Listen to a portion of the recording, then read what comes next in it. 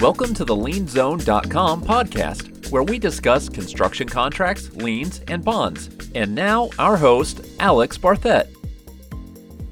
So, let's talk about some issues to be aware of with respect to insuring a job. Almost always, in the subcontract, it's going to require that the owner and the contractor be listed as an additional insureds under the policy. Pretty standard stuff. You want to verify that through the course of the job, you actually have coverage. When someone gives you a certificate of insurance, it usually lists a period of time for that policy, which is usually a year. Your project may run over that period of time. If so, did you get another certificate of insurance? Contractors that are really on point calendar in advance of when the certificate of insurance is set to expire to make sure that they get another one. And one of the things that they do, the ones that are really on point, is they coordinate that issue with your payment.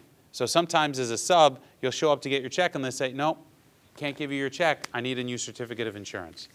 Those contractors are running a pretty tight ship with respect to their paperwork.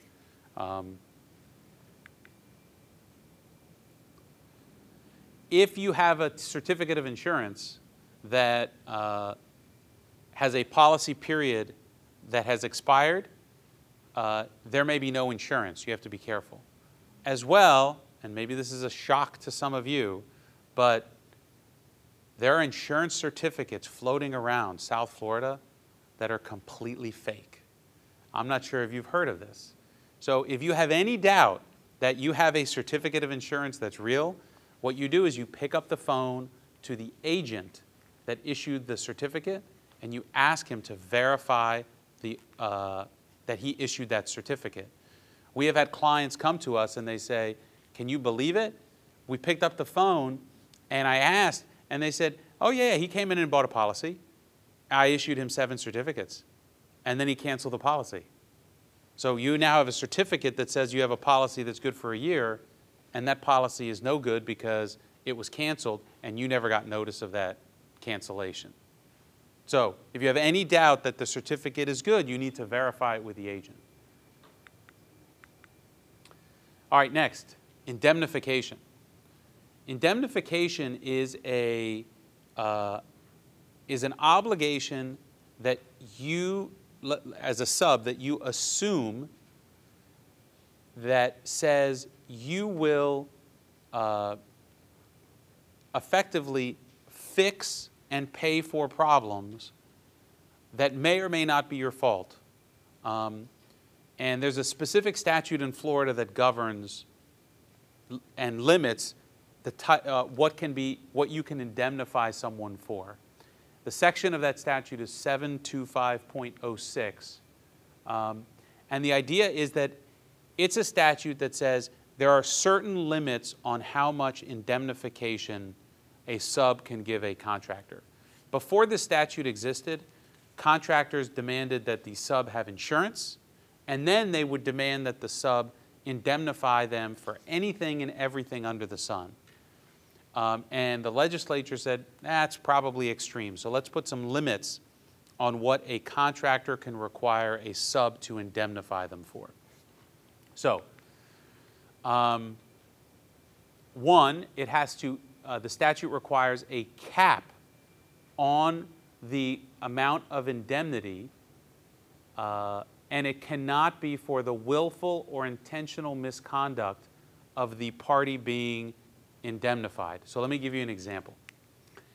It is illegal, it's not enforceable to indemnify somebody else for their own willful misconduct. So let's say, we'll pick a simple example. You are an electrician and you're building a house for a contractor. That contractor, in the middle of the night, he gets drunk and he falls asleep with a cigarette in his hand and he burns the house down, right? And then he looks at his indemnification provision in his contract and he comes to you and he says, yep, you have agreed to indemnify me for my own willful misconduct. You need to now rebuild the house, your scope of the house, and I don't have to pay you anything for it. Sounds pretty unfair. And the legislature said, no, we're not going to make someone indemnify somebody else for their own willful misconduct. That being said, there's still a big scope that the statute allows someone to be indemnified for. We're going to talk about that.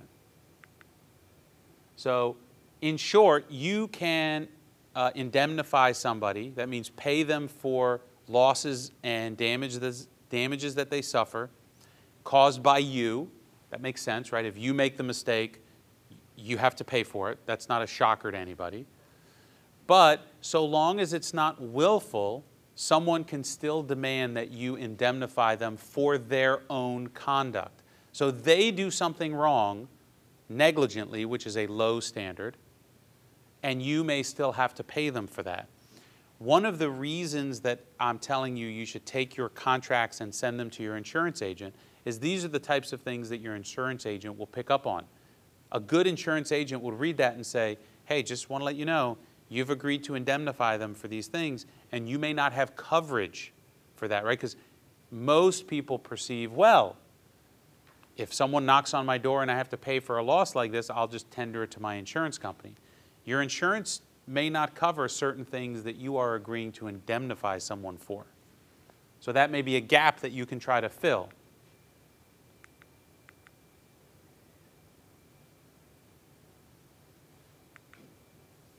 Okay, so let's take a look at a provision.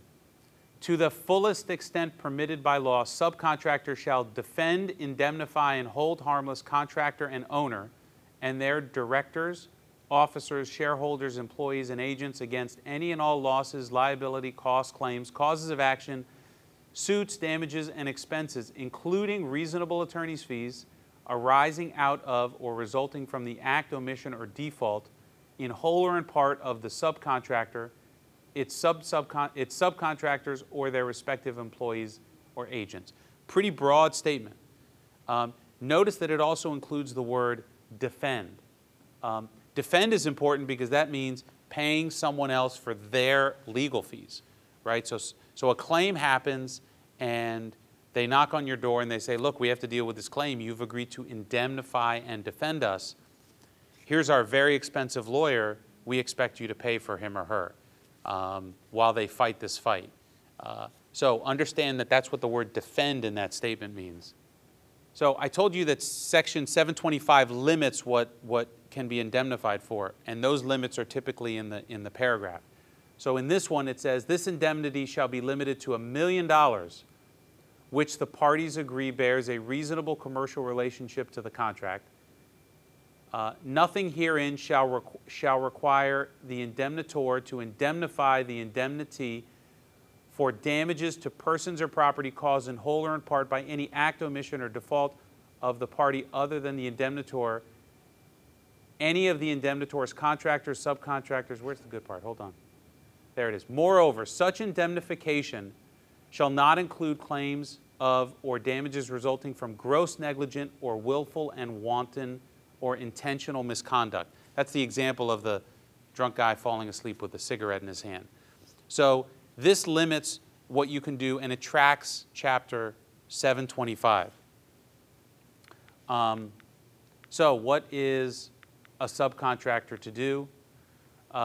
So you can include a sentence that says that the subcontractor shall indemnify only for those claims or costs resulting from or attributable directly and solely to subcontractors' own misconduct or negligent acts. So you say, look, I will indemnify you for things that I do wrong, but I'm not indemnifying you for the things that you or other people do wrong.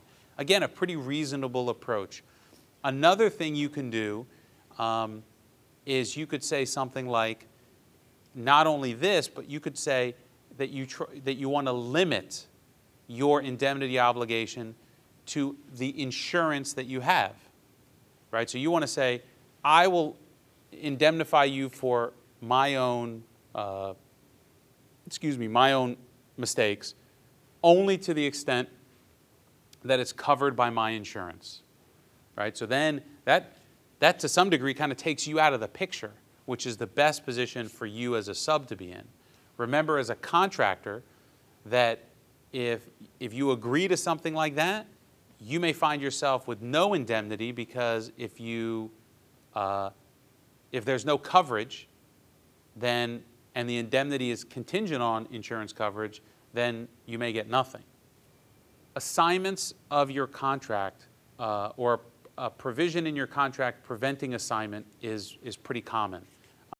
This episode is brought to you by the Miami Construction Forum. This invitation-only group of construction professionals of all sizes and trades meets monthly for an informal lunch and learn session on current topics of interest, from getting paid and safety to bonding and insurance. To see the upcoming topics and request your invitation, visit miamiconstructionforum.com. A contractor wants to know that when they hire you, that they're hiring you, and that you are not going to just assign that work to somebody else, right? So consider it like house flipping in construction, right? You buy a house, you flip it, someone else, you sell it to somebody else, right? So you get a really good deal on a contract, on a subcontract, and you say, you know what? I'm going to assign this from me to somebody else. They write me a check, I'm out of this thing. There's a provision in most contracts that prevent you as a sub from assigning the rights that you have in your contract to somebody else. However, what it doesn't do is it doesn't typically prevent you from subcontracting out parts of your work to other people. So if you're a sub, you may sub things out, and that's okay. So the provision looks like, nothing herein shall prevent subcontractor from engaging subcontractors and suppliers to perform a portion of the work. However, subcontractors shall be and remain fully responsible for all persons directly or indirectly employed by such subcontractor and suppliers as subcontractor is for its own acts and omissions and those of its agents, servants, and employees. The contractor always wants to be able to look back to the sub and say, if something goes wrong, it's your fault, no matter that the subcontractor has decided to sub out some of the work. No. Okay. We don't have a provision for this, but one of the things that contracts typically have as well is a requirement that the subcontractor assign to the contractor the subcontractor's rights in any subcontracts or material orders. Let me give you an example. If you are a contractor and there is some specialty, let's say you're a contractor, you hire an electrician who then has to get a generator. Now that generator may be a 16-week lead time item. And you want to make sure as the contractor that if anything were to happen with the subcontractor, that you can jump in and grab that special item purchase order so that you don't lose it. Right? You don't want the generator contractor to say, no, I don't have a contract with you. I'm not giving you this generator. So the way you do that is with the assignment provision that you require your subs to assign to you all the rights that you have in your subcontracts and purchase orders. And it's important because if you have a sub that goes out of business, you want to be able to keep the job going. There is an obligation, so this next one is compliance with laws and contract documents. Every law that exists applicable to the contract that you're in is automatically incorporated into your contract. So saying that you are obligated to follow the law as a contract provision is in effect redundant.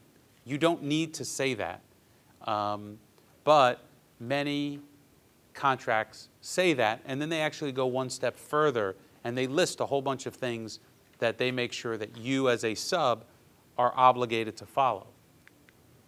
So it's no surprise to you, there's an obligation that you comply with all laws. It applies to the mundane, such as obstructing traffic, to issues more complicated like the Building Code and Americans with Disabilities Act and the license statute. So even though it doesn't recite all of those things, you are obligated to comply with all of those obligations.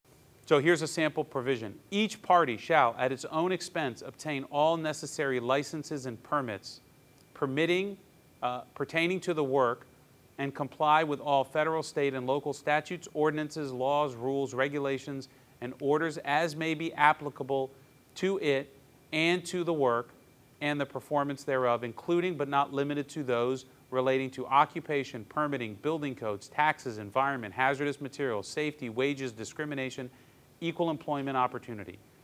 Each party shall promptly correct any violation of such statutes, ordinance, rules, regulations, and orders committed by it, its agents, services, and employees. So, you violate a law, this says you got to fix it on your dime. It's important that you understand that if you identify a problem in the contract documents and you ignore it, and that mistake that you should have found constitutes the violation of a law, a provision like this says you're going to have to fix it. So ADA is a perfect example, right? You're a contractor and you're building a ramp, right? There's a certain slope that ramp has to have. And you identified it in the plans. Oh, they want a ramp like this? No, it's not going to meet the ADA. I'm going to keep going. A year later, the job is done. Someone comes in and says, nope, that ramp doesn't meet the requirement. They can come back and say, well, you should have known that when you were building this ramp, it didn't comply with the ADA. We have a client now who is doing a pump station. And the pump station has the plan has a problem with it. And to figure out how to fix this problem, they need to sheet pile an area and then send in some divers to try to figure something out. The problem is that where they need to put the divers is where there are live underground power lines, right? So my guy's saying, we're not doing this. We're not going in the water. And the county's consultant is saying, this is your fault. I mean, this is your problem. You figure it out how you want to do what you want to do. And he says, well, I can, but I got to do this and this, another crane, more sheet pile. And they said, well, we're not signing any change orders. So for that. So yeah, I mean, sometimes during the course of construction, you need, these issues come to a head and you have to make a business decision. What are you going to do? Are we going to fight it now? Are we going to fight it later? Are we going to keep going and then hire a lawyer to fight about it at the same time? No, there's no right answer. There's no one size fits all to these issues.